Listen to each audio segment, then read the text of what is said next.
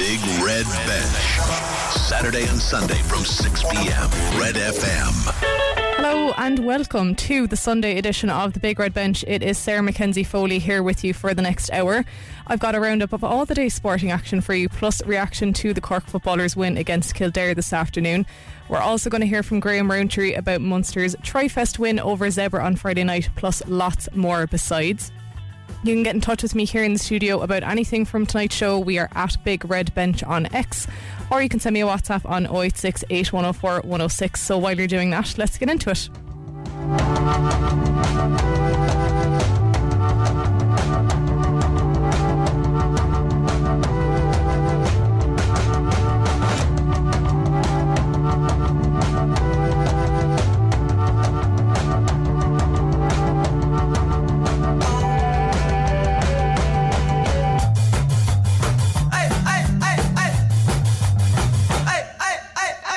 Starting off with Gaelic games, and Cork took on Kildare in a huge clash at SuperValu Páirc Cuív this afternoon.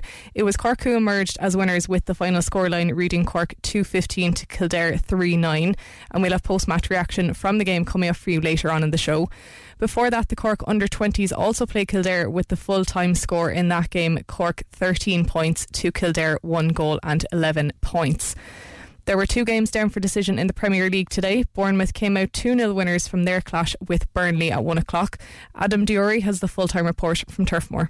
Burnley 0, Bournemouth 2. The Cherries pick up their first league win of 2024 with a battling display against a Claret side that surely have too much to do to survive. Their first came on 13 when a long ball fell to Cliver, who had the pace and composure to create space and blast the ball home. Burnley created numerous chances to score. They even had a goal ruled out for a foul in the build-up, but the game was ended as a contest on 88 when Semenyo scored on the counter to secure a win that moved the Cherries 11 points clear of the drop. Full time at Turf Moor, Burnley 0, Bournemouth 2. The blockbuster match of the day was the Manchester Derby, where Premier League champions Manchester City entertained Manchester United at the Etihad. United took an early lead through Marcus Rashford, but a big second half push from City saw the home side take the win by 3-1. Peter Smith has the full-time report. City 3, United 1. This is a case of City grinding out the win.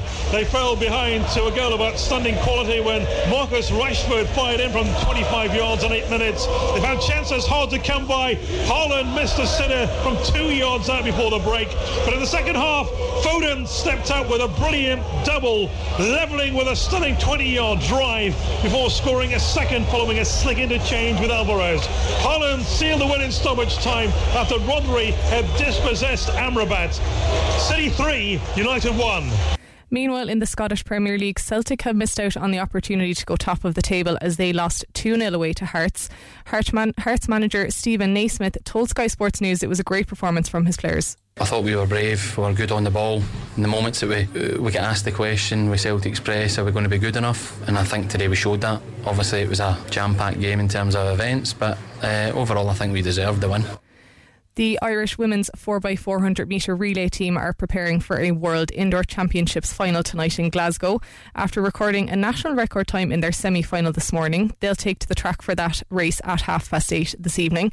Sarah Lavin goes in the semi-finals of the 60 metre hurdles at 20-7 after winning her heat this morning. Finally, to basketball in the InsureMyVan.ie Super League, UCC Demons took on Energy-Wise Ireland Neptune in a huge clash at the Mardyke Arena this afternoon. That game has ended 101 points to 94 points in favour of Demons. Elsewhere in the Misquote.ie Super League, Trinity Beachiers hosted the Address UCC Glanmire, and the final score in that game saw the Cork side take the win by 85 points to 54. Okay, that's your roundup. I mentioned this on our Big Red Bench Twitter earlier, the Bahrain Grand Prix. I am going to be talking about it later on in the show, but I know for a fact that there are lots of passionate F1 fans in Cork. So do reach out to us on X at Big Red Bench, or send us a WhatsApp on 086 8104 106 and tell me this and tell me no more. What did you make of the first Grand Prix of the season? Lots of thoughts out there.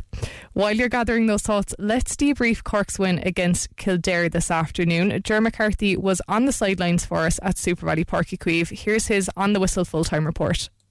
Sarah McKenzie for Cork FM's Big Red Bench, reporting to you live from Super Value Park Equive at today's Allianz National Football League Division 2 clash between Cork and Kildare, which has ended in a victory for the Rebels. Cork 2-15, Kildare 3-9. 2 wins out of 2 for John Cleary's side, despite a poor first half display, which was followed by a much improved second period effort, in which the Rebels built on last weekend's big win up in Fermanagh.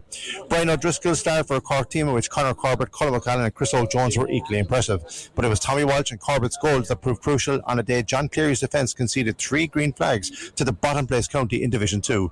As I said, a much improved second half effort from the Cork team, with fantastic scores coming from different sections of the pitch, including Brian O'Driscoll, Roy Maguire, Kevin Flav, Chris O'Jones, Conor Corbett, Conor McCallan, Brian Hurley and Tommy Walsh. It's Cork who have made it 2 wins out of 2 and have moved away from the bottom of the Division 2 table, looking upwards rather than over their shoulders. Their final 2 league matches coming up in the next couple of weeks, away to Meath and at home to Armagh. But for now, it is Cork who are delighted with this particular victory, 2-15 to 3-9 over Kildare at Super Value Park Equive in the Allianz National Football League Division 2. I'm Jeremy McCarthy for Cork FM's Big Red Bench.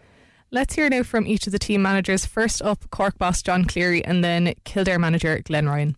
Sean, what did you say at half time and how disappointed were you with the first half performance? I didn't say an awful lot actually. I'd say the lads knew it themselves, you know, and we felt, look, we really hadn't got out of the blocks and we're only a point down. I think the goal before half time was a fierce fill up for the lads, you know, and I think even inside at half time, you know, the mood was, lads, look, we can't continue on like this, and look, in fairness, they took the game by the scruff of the neck at the start of the second half, and you know, when we got on top, we could have probably won by more. Such was our dominance in the second half. We let them in for maybe a soft goal again, but I thought, you know, we were much better in the second half. All right, yeah. Big positive is the number of scorers you had today. Weren't over-earned in 2 or 3 home important. Is that going to the next few weeks? Actually, look, you know, I suppose in one respect you don't mind who gets the scores if you know if you get them on the board. I didn't realise now that there was maybe that amount of scorers, but look, we definitely, when we look back on it, we'll be happy with it, yeah. I suppose, John, like, it was all doom and gloom up to a couple of weeks ago, and everyone was talking about the end of everything, right? 2 weeks, or just over 1 week, 2 wins, not secure, but things are looking a lot better, aren't they? Yeah, look, I suppose we did feel we weren't playing horribly bad. You know, on another day we'd have got something out of the Louth and Cavan games, and you know, it all we decided to do then within the group was concentrate on the next match. And I suppose, look, we did get a bit of a break in Fermanagh, a game that looked like to be going away from us, and we got a goal in injury time to get us over the line. And I think in the second half there, you know, when we got on top, I think, you know, when we smelled victory, the lads went for it. So you know, we within the camp, it wasn't that doom and gloom, because we knew we were going reasonably well, and if we could hold the heads, that this hopefully would turn. And look, we're you know, I was saying here a couple of weeks ago that we backed ourselves into a corner, and now we're trying to get out of that corner. We're not out of it yet, but at least 2 victories hopefully will set the tone. But look, all we can do now is go away and get ready for the Meath match in 2 weeks' time up in Navan, another big game, and we'll see then after that going into the last match. I suppose you'd have to be concerned about the way you were cut open, I suppose, for the 3 goals, really. Absolutely. You know, we'll just have to go back and look at it there now. In real time, particularly the 2 first goals, you know, the whole thing just seemed to open. I won't know really until we go back and look at it now what actually happened. John, does the break come at a good time or a bad time after 2 wins on the bounce? I think it comes at a good time, because we've had 3 weeks now. I think every team now can do with the break. You know what I mean? And I think we'll be delighted to get the break now. And you know, Sunday upon Sunday and last weekend in particular was a very tough trip up to North Fermanagh, and I know myself there, I was probably wiped on Monday, and it took a couple of days to get over it, and you know, go up on a Saturday, and so I think everyone now will be delighted with the break.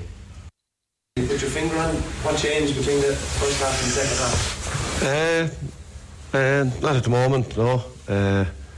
I suppose that the goal just before half time probably sucked the life out of us to a degree. It shouldn't have.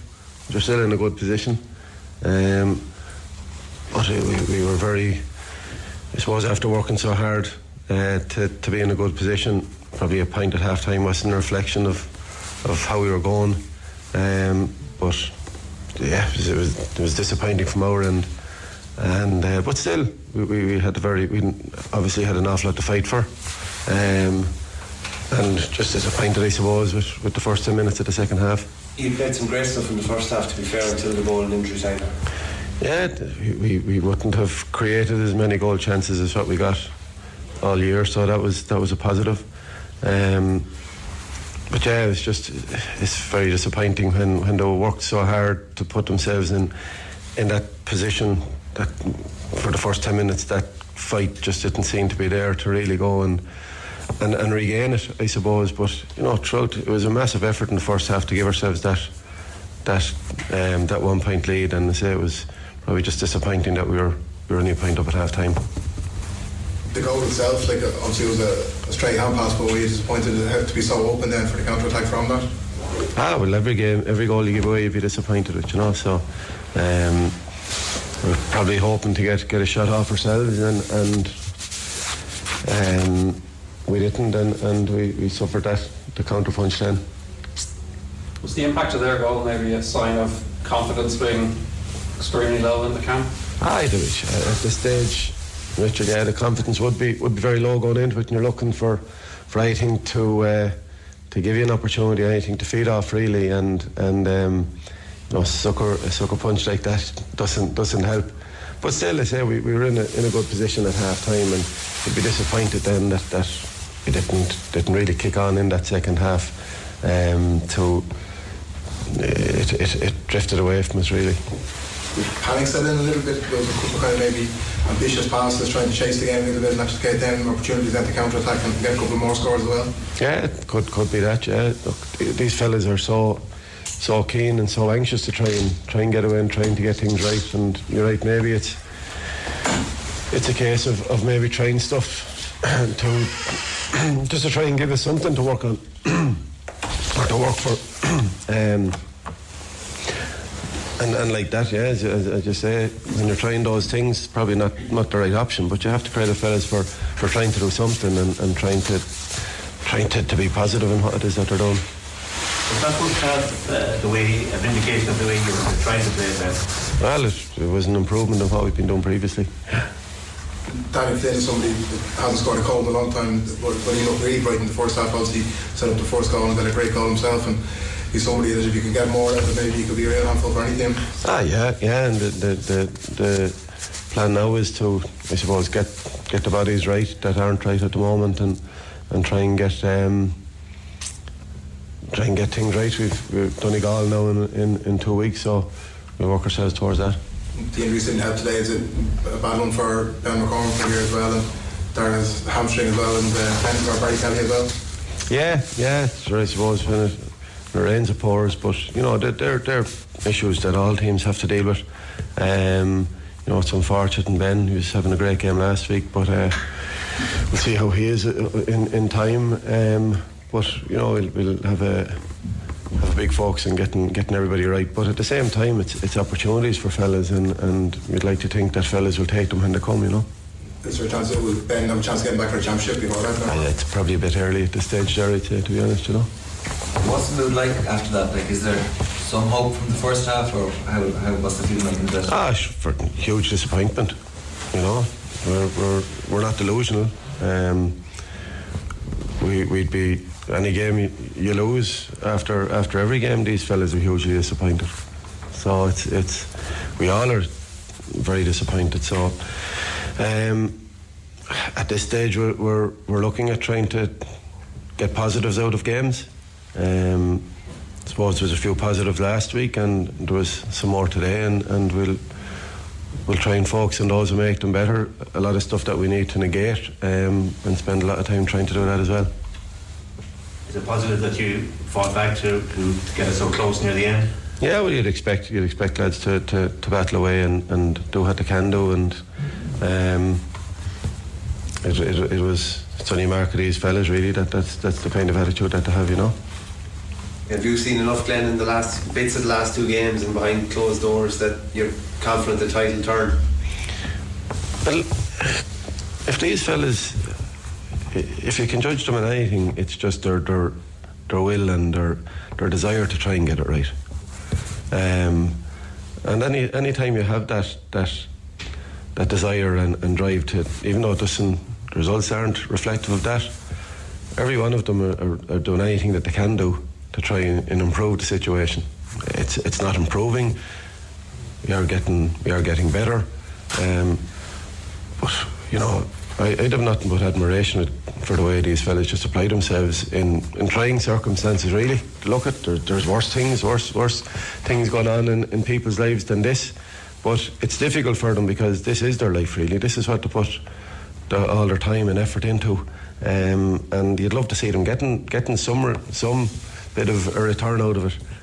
We didn't today. We tried very hard to, but we'll knuckle down and try and get it right for the next time. Ger McCarthy joins me now to discuss that Cork win against Kildare today. Ger, it was, I hate the cliched phrase, a game of two halves, but it seems like that's very much what it was out there today. Absolutely, Sarah. Really, really disappointing first half display from Cork today, and things were not looking good with Kildare getting in for two very, very easy goals. And it was just before half time when Cork were down and looking lethargic, looking sluggish when they broke from their own half. Matty Taylor racing up the field, fed corner back Tommy Walsh, and he found the back of the net. That lifted the whole group. It lifted the fans inside the stadium, and Cork went in much better shape. And in the second half, they did certainly kick on. They were far, far better in the second period. And I suppose one of the good positives to take from today's game, Sarah, is not just that Cork have won, but the fact that they've had so many different scorers: Conor Corbett, Tommy Walsh, Brian O'Driscoll, Chris Oak-Jones, Colin O'Callaghan, Brian Hurley, Roy McGuire and Kevin Flahav, all getting on the score sheet. A good array of scores and not over-reliant on one or two people to get over the line, but a 2-15 to 3-9 win. It was a very, very important win for Cork.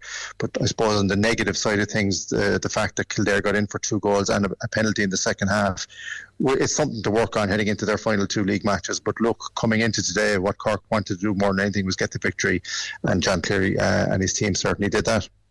Yeah, I suppose you mentioned their issues defensively, but maybe a particular silver lining, would you say, was Brian O'Driscoll's performance today?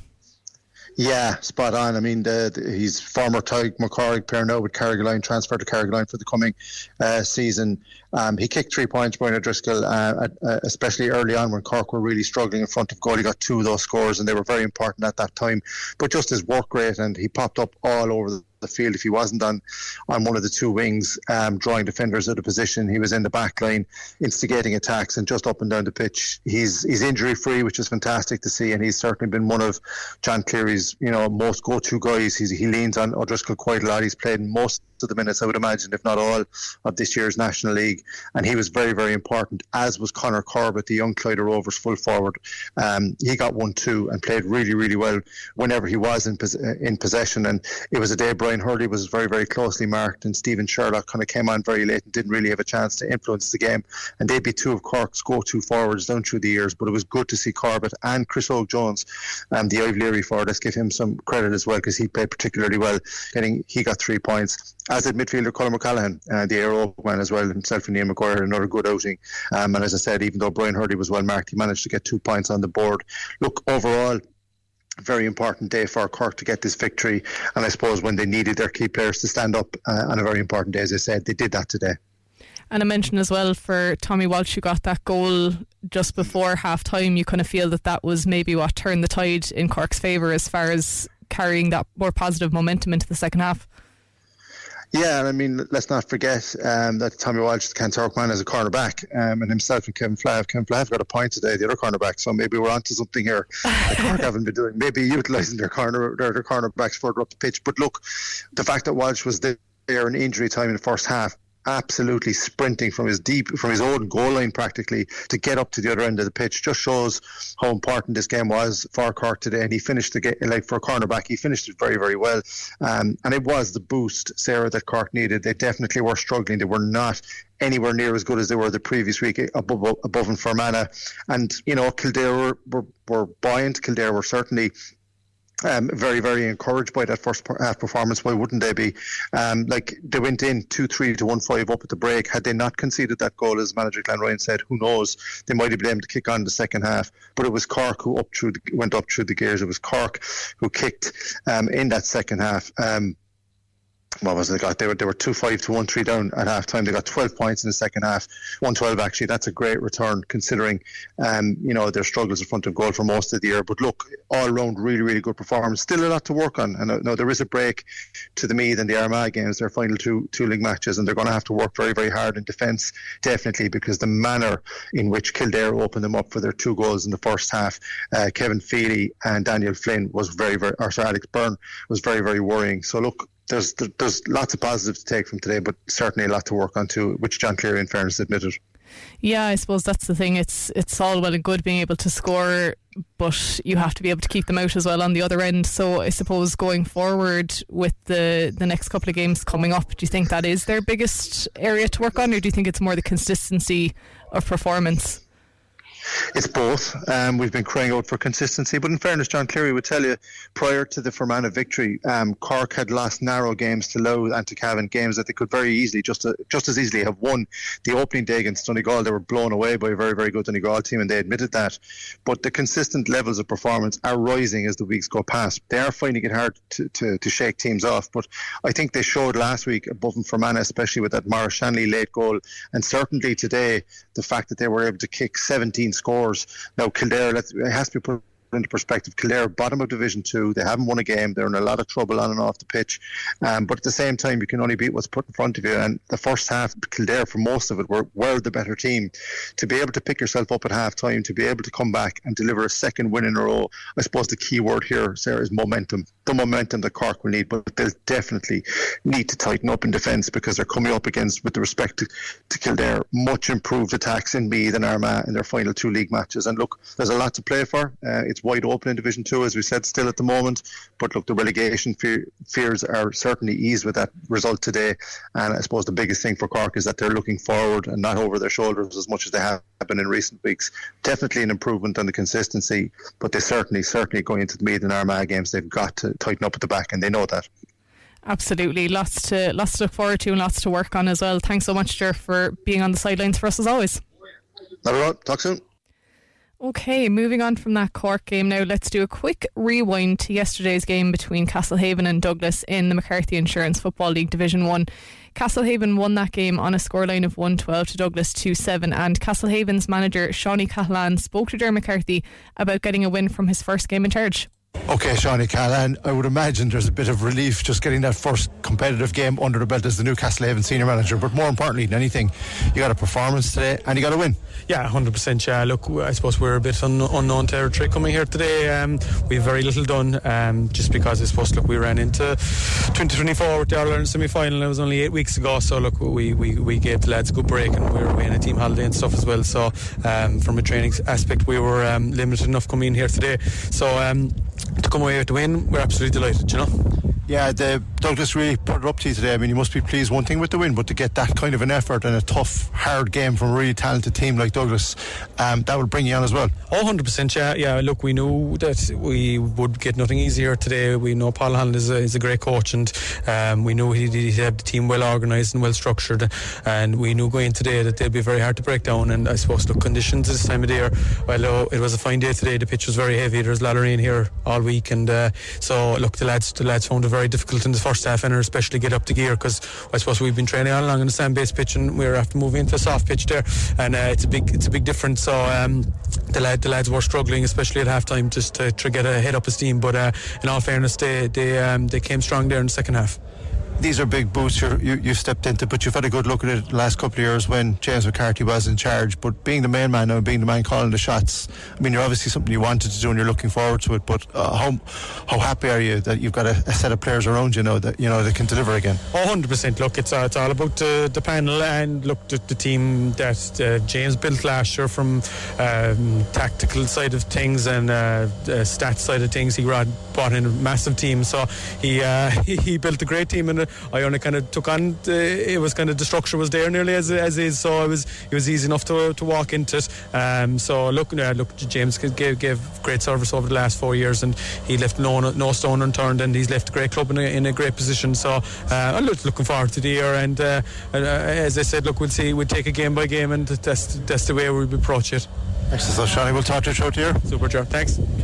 Let's hear now from Douglas manager Brian Collins. He also shared his post-match thoughts with Ger. I'm here with Douglas Senior Football Manager Brian Collins just after their narrow defeat to Castlehaven in the McCarthy Insurance Group County Division 1 League game in Moneyville. And Brian, first of all, obviously disappointment, but a lot to take from that performance. Definitely huge positives there. We came down here with, I suppose, expectations of definitely putting in a performance and giving Castlehaven a rattle. We knew they wouldn't have a whole lot done, but they were definitely going to be sharp, given that they played an All-Ireland final only in the last couple of months. So they obviously have a lot done, and look, standard attitude, everything we want from the group was right there, and I thought we gave it a right rattle and we were close. Yeah, you were well in that game towards the end. They did get a late scoring surge which seemed to get them over the line, but you got two opportunistic goals, and you take those goals and you get those chances. But your work rate, especially in the bench and the younger players that came on, you must be pleased with that. Yeah, 100%, and it's all we can ever ask for as a minimum is that work rate, that effort. Give what you have for the jersey. And I think the lads, especially lads who came off the bench, they made a huge impact, and that's what we're looking for. You know, we want 20, 21 players every time we go out for a game, and not just the 15 starting.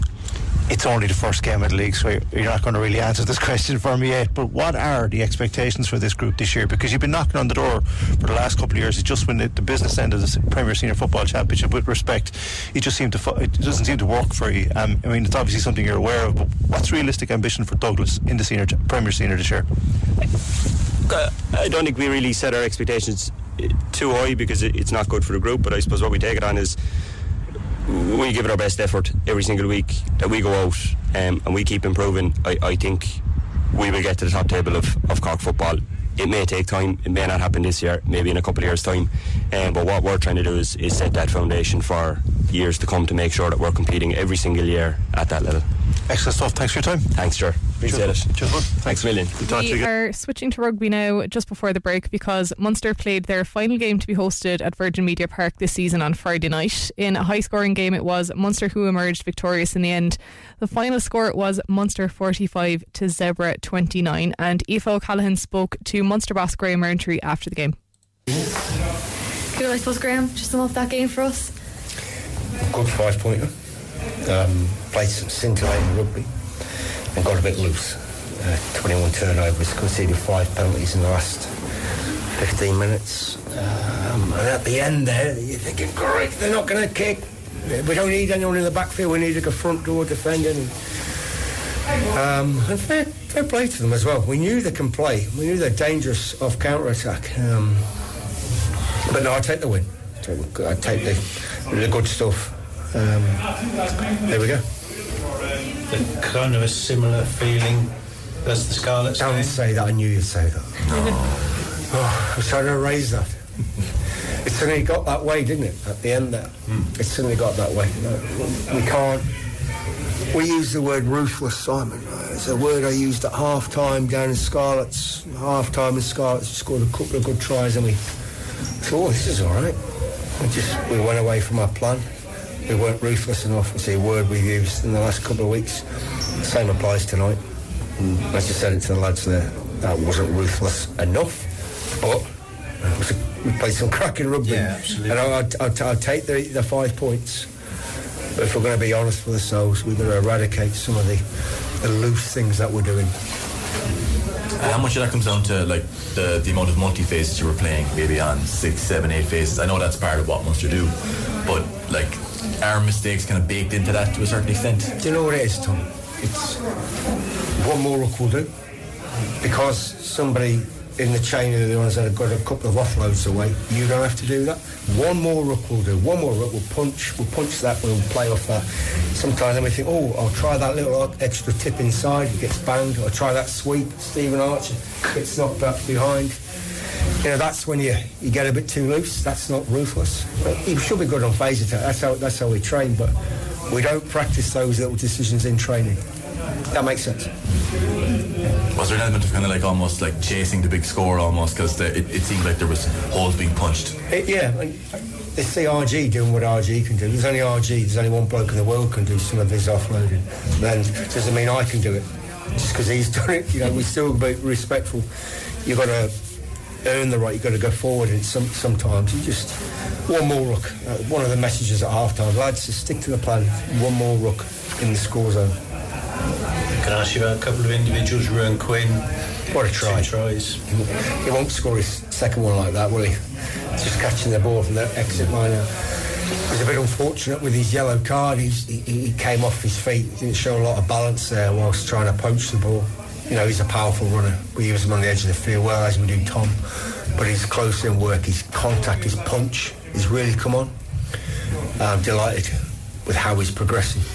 Yeah. And Mike Haley looked quick, didn't he? Long time out of action, waited a long time for his seasonal debut, and he's hit the ground running. These new hips he's got are much faster than the old ones. he's moving well. I was delighted for him. He had a lot of ball tonight, didn't he? And played a good amount of the game. In fact, he played most of the game. At the end there, we couldn't get Ben on quick enough. I'm delighted for him. It's been a tough 8 months for him. And he's just got progressively quicker and sharper. He was a bit banged up after the Quins game last week. He's a bit sore, didn't do a lot in the training week. But he looked sharp there tonight. How were Tom Ahern and RG coming off? They were okay? They were all right, yeah. Precautionary. RG was just still trying to build the engine, build his mileage up. Same in training as well. Crikey, he made that break and he blew a gasket, didn't he? Yeah. He couldn't get rid of the ball quick enough. Tom was just precautionary. Tom had a bit of a back spasm in the warm-up, but the ability to have Gav moving into the road later on in the game is a real luxury for us, so we did that. More precautionary. I like the concept of my back rowers, particularly my eights, being able to go into the road. It allows a lot more flexibility on the bench. Because essentially he plays like a second row anyway, mid-phase play, does he? He does. Yeah, you won't see him on the edge of the field. He's punching holes in the middle. He has the likes of Ruin and Kendall on the edge. John Hodnett, for example, on the edge as well. Foley here with you until 7 o'clock. Now, as I reported earlier in the roundup, City obviously managed to get the better of United in that Manchester derby today. Phil Foden scored twice in the second half, which means he played an absolutely massive role in that win, and he spoke to Sky Sports News after the game. That's my aim, to turn up in the big games. That's what I want to do, and I think this season I'm proving that. So I just need to keep working hard on the training pitch and keep putting performances like that in. So just keep working hard. And in fairness to Eric Ten Hag, when he spoke to Sky Sports News after the game, he said that he honestly couldn't have too many complaints about the end result. We had two players on the pitch. They were not 100%. Johnny Evans and Marcus Rashford, and they gave everything, as the whole team gave everything. And I think the performance is very good. Only, of course, we are disappointed with the score. Certainly a big result for City there. Now, I promised earlier that I would be discussing the Bahrain Grand Prix on this evening's show, and the time has come. And I have three main headlines for you, and I wonder if you can guess which teams they're about. The first one is the more things change, the more they stay the same. And no prizes for guessing that is about Red Bull. By lap 7, Max Verstappen had built up a 5-second gap to George Russell behind him. We were hoping, we came into the season with maybe misplaced hope and overhyped hope that some of the teams, at least some of them, would have taken a better chunk out of the gap between Red Bull and the rest of the field. But unfortunately, it doesn't look as yet from the initial signs that is going to be the case for the 2024 season. And it does look like there will be a significant amount of Red Bull dominance, particularly Max Verstappen dominance over the course of the 2024 season, which is of course the longest season that Formula One has ever had. Verstappen in the end ended up having 2 free pit stops essentially, and Perez did finish behind him, but there was a 20-second gap between the two by lap 54, and on the final lap the gap between the drivers was at 22.461 seconds.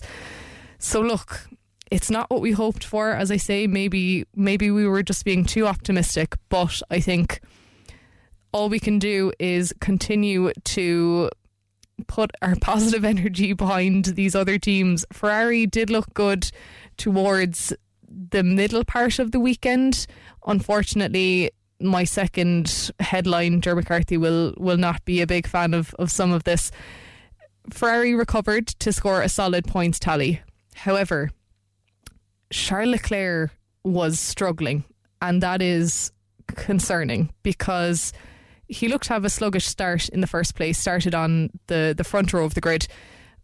He was being quickly passed by Russell, lined up by Perez, and it turned out that he was struggling so badly because he was having a differential between the temperatures of his brakes that was up at about 100 degrees. Now, that is a very difficult situation technically to deal with as a driver, but it caused him so many lockups, particularly when he was under pressure from Perez in the Red Bull.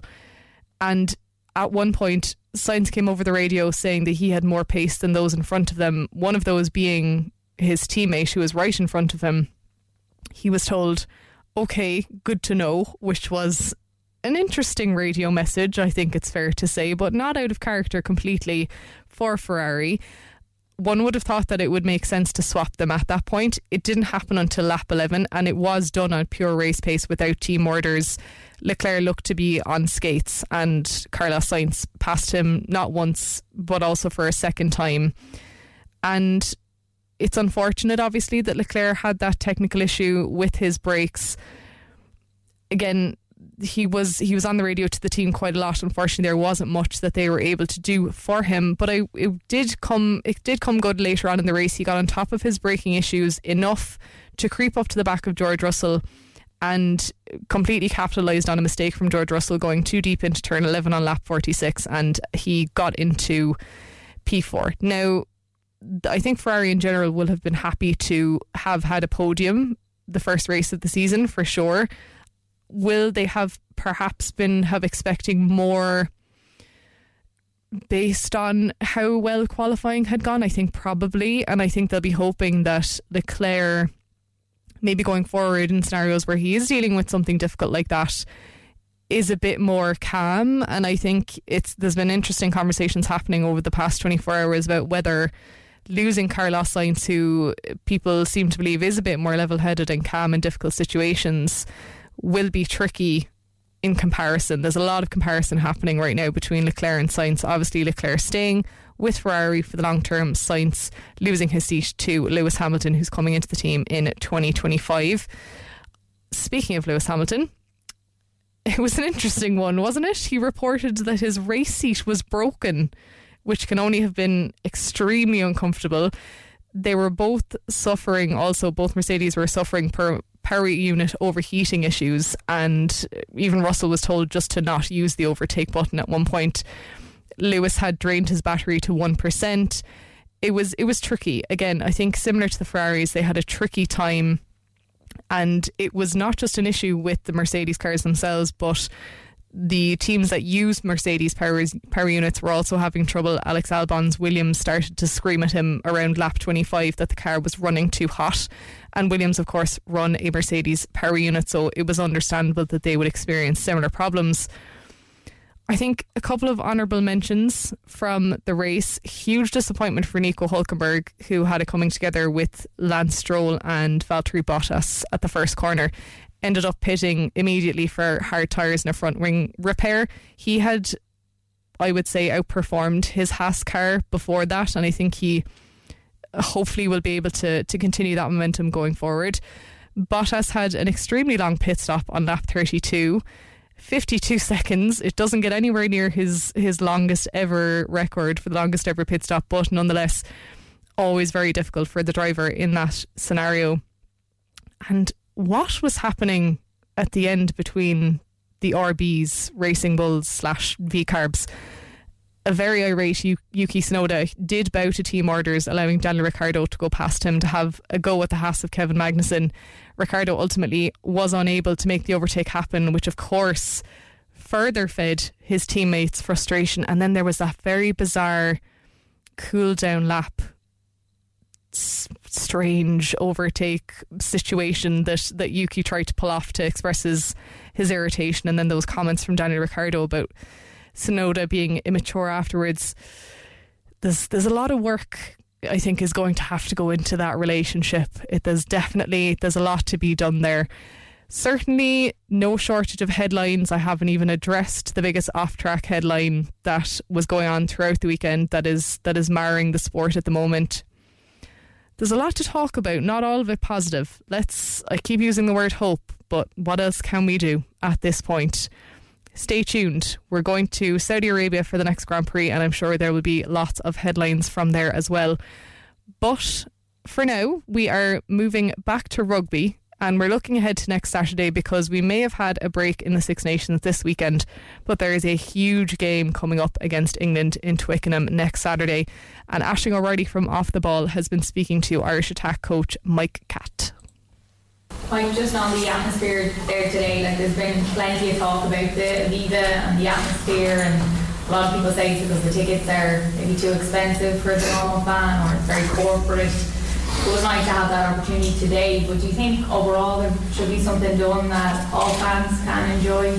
Yeah, unfortunately it's not for me to say, to be honest. We get on and do our little bits and pieces. I'm sure it's brewing in the background. Like you say, it's been mentioned before, so hopefully that's something going to be produced in in the near future. But when the crowd do get going, I know our away support has been unbelievably good, especially in the World Cup and stuff. So I think it's something that everybody needs to address, I suppose, and we'll see what happens. And back-to-back Grand Slams never been achieved before. Is it something that the team embrace? Well, I suppose it's the same old cliche that everybody says. It's a game by game. This England side that we're coming up against next week, a dangerous side. We know they're capable of doing things. So it's making sure that we take our next step, and the next step is England at Twickenham. So that's all we're going to focus on at the moment. And Aisling also had the chance to chat with Kieran Frawley about his first start for Ireland and what it means to his family. Yeah, Kieran, just you mentioned your granddad there. It must be massive for your family to be able to see you go out there and start for Ireland and get a try as well. They obviously see all the hard work you put in. Yeah, of course, like any family really, isn't it? Like they go through all the hard days and the upset that you go through, but also from the very start bringing you out to Backhouse. We're really in the middle of the country playing the mini games, and it's credit to them as well. So it's a lot of hard work they've put in for me. So it means a lot for me to go out there and represent them as well. Brilliant, and there was so much talk about your versatility, in the media and that as well. Do you feel like it's really stood to you now that you are this versatile player? Yeah, for sure. Like I think the way the modern game is going, having versatile players will always work when it comes to like a 6-2 split, and you saw it in South Africa testing out with 7-1. So look, you always want to push to start, and I'll always train to be a starter, but if it comes to a tight call or whatever and you can fill in on the bench, you'll take that because you always want to be involved in the big games. What was the nerves like out of the game? To be honest, I'm quite a chilled kind of person, so I was fine before the game, but it's just at the start of the week getting across all your detail. It's the detail that's the most important thing, because once you do your all, your all, then it's just being a rugby player when you get out there. A very exciting prospect ahead for that game next week. You would think on form certainly that Ireland would be able to take a victory in that one, but Twickenham is a tricky place to go, and that England team will always be up for a game against Ireland, so let's see what happens. We are circling back to GAA now, because in Division 1 football, Kerry were victorious against Tyrone today in Killarney. They won on a scoreline of 18 points to 1 goal and 11 points. And Off the Ball's Tommy Rooney has the full-time report. It is full-time in Fitzgerald Stadium, Killarney, and Kerry have beaten Tyrone by 4 points on a scoreline of 18 points to 111 in this round 5 Division 1 clash. In a game that was littered with handling errors and mistakes, Kerry won today without having to come out of second gear. David Clifford kicked 8 points, including 2 from play, whilst Paddy Clifford and Sean O'Shea hit 3 points from play also. Tyrone came into this game chasing their third league win in a row against Kerry, but outside of the opening 10 minutes, where they took a 3 points to 1 lead, they never looked like making that happen. Kieran Daly's late goal added a bit of gloss to the scoreline, but Tyrone won't be happy with a lot of their shooting decisions today. They hit 10 wides, they hit the post, and dropped 2 shots short also. Kerry will be happy to have parked last week's defeat to Dublin and head into the 2-week break now on 6 points alongside Dublin and Mayo and just behind Derry. They're still in the mix for the league final. Full time in Fitzgerald Stadium, and it's Kerry who have beaten Tyrone by 4 points, 18 points to 111. Let's hear from each of the teams now. Here is Kerry boss Jack O'Connor speaking to Tommy after the game. Jack O'Connor, 17 points to 111 win against Tyrone today. A little bit better after last week's showing against Dublin. Yeah, that wouldn't be hard, no, Tommy. It was a no-show last week. a decent show this week. Still a bit of room for improvement, I would say. Yeah, you kind of came alive a bit after that row underneath the stand about 15 minutes into the game. Did you think you needed that bit of a kick? Normally it is the Tyrone boys that come alive when the row starts, but maybe so. Jack, what would you been happy with today? Because some of your forwards, Paddy, Shawnee, David Clifford, got a couple of nice scores from play. Is that what you were looking for today? Look, overall we were just looking for a better all-round display. The energy and the effort wasn't there last week, and maybe the structure as well. We worked on it during the week. We're partly the way there, but I wouldn't say we're where we want to be yet. But much better today. Bringing in Sean O'Brien and Aidan Spillane to that middle third, is that something you were looking at, kind of shoring up in the middle? Well, they're two big athletes, and they've been waiting their chance. So look, that's what the name of the game is. We've got a lot of injuries at the minute, as does every team. But great that some new guys got game time today. Final one for you. 20 years ago, obviously, Cormac McNallen passed away. You would have been manager back then. What do you remember back then? I just remember that it was a huge shock to everybody, a man taken away in the prime of his life. And, the way that I wouldn't know him, obviously, as well as the Tyrone boys know him, the way they would talk about him. He's a legendary figure in Tyrone, and I'd like to remember him today and just wish his family well. He was a great man, and I think his legacy lives on. And when you hear the way players like Sean Cavanagh talks about him, like it shows the mark he left. And correction to that scoreline there, as per Tommy's audio, it was in fact 17, not 18 points to 1 goal and 11 points. But finally, here's Tyrone selector Collie Holmes, who gave his post-match thoughts. Collie Holmes, Tyrone selector, a 4-point defeat today. A long road back up. You've had a bit of joy against Kerry in the league in the last couple of seasons, but just not today. Some things you're happy with and some things you're probably disappointed with? Yeah, listen, there's a lot to take out of that. We were always within a score or two. Kerry pushed on 5 minutes to half. That was the most damaging. There's always a sort of tipping point or seesaw moment in the game. When we were point for point, and then all of a sudden we looked up and we were 5 behind. Got things settled at half time. You win the second half by a point, but really damage was done then. We dropped a few short, took a few bad options and shots, and they come down. We're very clinical with a fairly strong breeze behind them. So we'll look at that 6 or 7 minutes, probably most detail. How good a view did you have of that row under the stand there? Because that seemed to kick Kerry into life a little bit after 15 minutes. Yeah, well, it gave us a bit of a shot too. It was a bit sleepy, I suppose, for both teams in the first 20 minutes, maybe not. Yeah, and maybe an earlier start in that too. But no, it certainly got a few hackles up. We have been on the wrong side of a few harsh, the third man in sort of stuff. So maybe they'll have a look at it, I don't know. But I was over on the far side and they didn't really get a duke at it. But for the characters running in and then 3 boys getting yellows, listen, that was dealt with. And then maybe after that, we thought we'd push on, but actually didn't. Sometimes we get our hackles up, sometimes Kerry get their hackles up. But half time sort of took the sting out of it. But no, listen, it's good to bury your teeth now and again. Yeah, I was saying to yourself, I didn't get a great view of it. I was the far side too, so we'll have to play that card. In terms of the league at the minute, so it's 2 wins and 3 defeats. How are you reading into that? Because obviously you're not completely safe relegation danger yet, but you're getting some bodies back on the field too. Yeah. Well, the first thing is, we're very honest about where we are. We are where we are. We're in 4 points and we need to get to 6, 7, 8, to be ultimately safe. And there's a lot of teams in our boats, competitive division. We're trying to, get you lads used to this level of football, the conditioning, the recovery, the preparation in between the weeks. We're trying to get older boys, older bulls back, out and into football as well. So it's that blend all the time. So it doesn't mean that as the older fellas come back, the younger fellas will be pushed to the side because they're holding their own. We've had 1 point defeats, 2 point wins. We're thereabouts either side of it. But certainly we need to push on and get at least 2 or 3 points out of the next 4. Yeah, in terms of, you would have obviously coached a lot and brought a lot of the younger lads through over the last couple of years, and in your job as well you'd see a lot of the talent coming through in Tyrone. Who do you think is starting to establish themselves now as senior and county footballers? Because you've got quite a nice crew there coming through. Yeah, well, you have 3 or 4 lads, it's select lads, obviously, they've been exposed to a good high level of football. A lot of the lads are coming through from grade 1 schools, from senior champs, from senior clubs, and well fit for it, and have been well fit for it 2 or 3 years, the 20s as well. A couple of recent victories have helped us with that. So without singling anybody out, but there's a good blend. But they do need, you can't just flood them. You do need those boys like Paddy Hampsey was immense today. He stood up, he went toe to toe with the best footballer in Ireland at the minute. It was a good contest, that alone was worth. So whilst we're not going up the road to the spot, and there were certainly highlights in it, and for the lads to come down, and to deal with the pace and the runners and the system that Kerry has, maybe not the best, but we're not a million miles away either. Yeah, no, you can see that. It's probably been quite a disjointed couple of weeks, because you are getting some bodies back. You see Colin McShane and Kieran McGeary coming on late. Petey Hart starts today, and does he go off injured, and does Con Kilpatrick go off injured as well? Yeah, well, I think they're more like a just tight strain with Petey perhaps, and Con maybe just put his foot in the hole. I think it was nothing major.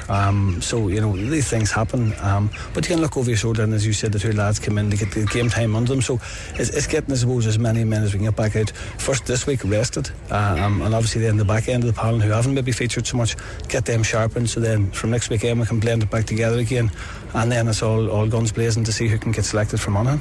Yeah, last week a lot of the talk would have been about the difference that it made having Darren McCurry up front with Darragh Canavan. Do you know, when they could just connect up front, and they had a brilliant second half. Today it was nearly more individual moments. How do you get that kind of connection going up front? Listen, trying to get a connection when you're playing against Kerry, that's going to be tight. They're well handled. Kerry had a permanent sweeper, and perhaps maybe we talked about that at half time about where's our extra man and how can we get him on the ball better. Last week they were getting first time ball in and then plenty of space. Today that probably just wasn't going to happen, or maybe it was. We looked up a couple of times, we could have put it in but didn't. So there's certainly we need to look at it. If Kerry are going to drop their six back in, we had an extra man the whole way through, and when we put it through their hands and worked it fast, we got dividends. Then our finishing or a poor turnover then killed us, and there's no better team in Ireland to kill you the other way than Kerry. Yeah, well, it's obviously early March, and you've got those two big games to come. Ulster Championship so close as well. The likes of Kieran Daly is starting to establish himself. Shoney O'Donnell is, as you mentioned, getting minutes too. You'll be happy enough with where you're at right now, are you? Yeah, Conal Devlin in the corner, and Eddie Clark took a bit of a knock as well. You see, he'd been going really well for us, and Niall Devlin's established himself as well in there. So, there's 5 and 6 lads all under 23, 24 years of age, and that's no mean feat. So again, we want to get the tipping point where we don't go too young, because you need that steadiness as well. So Matty out the background, Frank Burns out the background, the big lads to come back and push in as well. But when we get to the fire and the real heat of championship, it's some difference to what we're seeing today. You mentioned sleep earlier on. How do you get the lads ready for that over the next couple of weeks? Well, it's just the next week, and that's your focus when we break it down. And then the next 2 weeks is obviously to get the Monaghan, and that is a season changer. Because if you're going to Croke Park to Dublin 2 weeks after that or a week after that, that's going to be a huge battle. But Kerry, Monaghan, Dublin is a big finish to us. Then you get to the end of the league and you re-establish where you're at. So listen, it's a great competition. We want to stay obviously up in this top division, and we'll do everything we can in these couple of weeks to get there. Yeah, Collie, 20 years, it's mad really when you think that Cormac and Allen tragically passed away this week 20 years ago. Obviously of your vintage, you might have been a year or two older than him, but he would have been your captain. Yeah. I was actually 3 years older, 4 years older than Cormac. But ironically, I live 200 yards from where the man's buried. I was out at his grave one time and saw a for sale sign, and they end up, passing the grave every morning on the way to work, on the way home, leaving, on the way trainings too. So when did you move in there?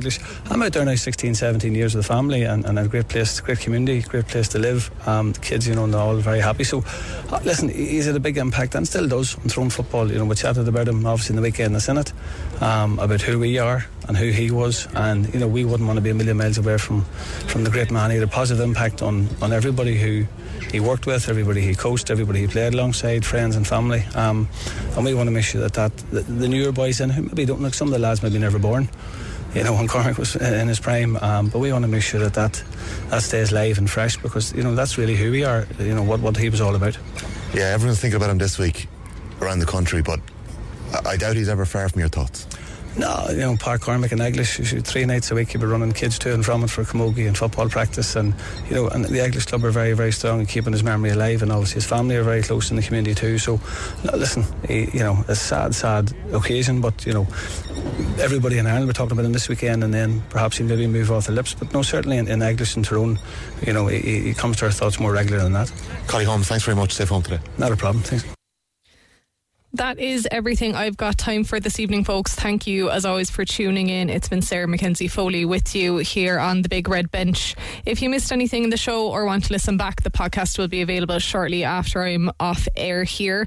Make sure you tune into the World Indoor Championships in Glasgow to see the Irish interest in those races this evening.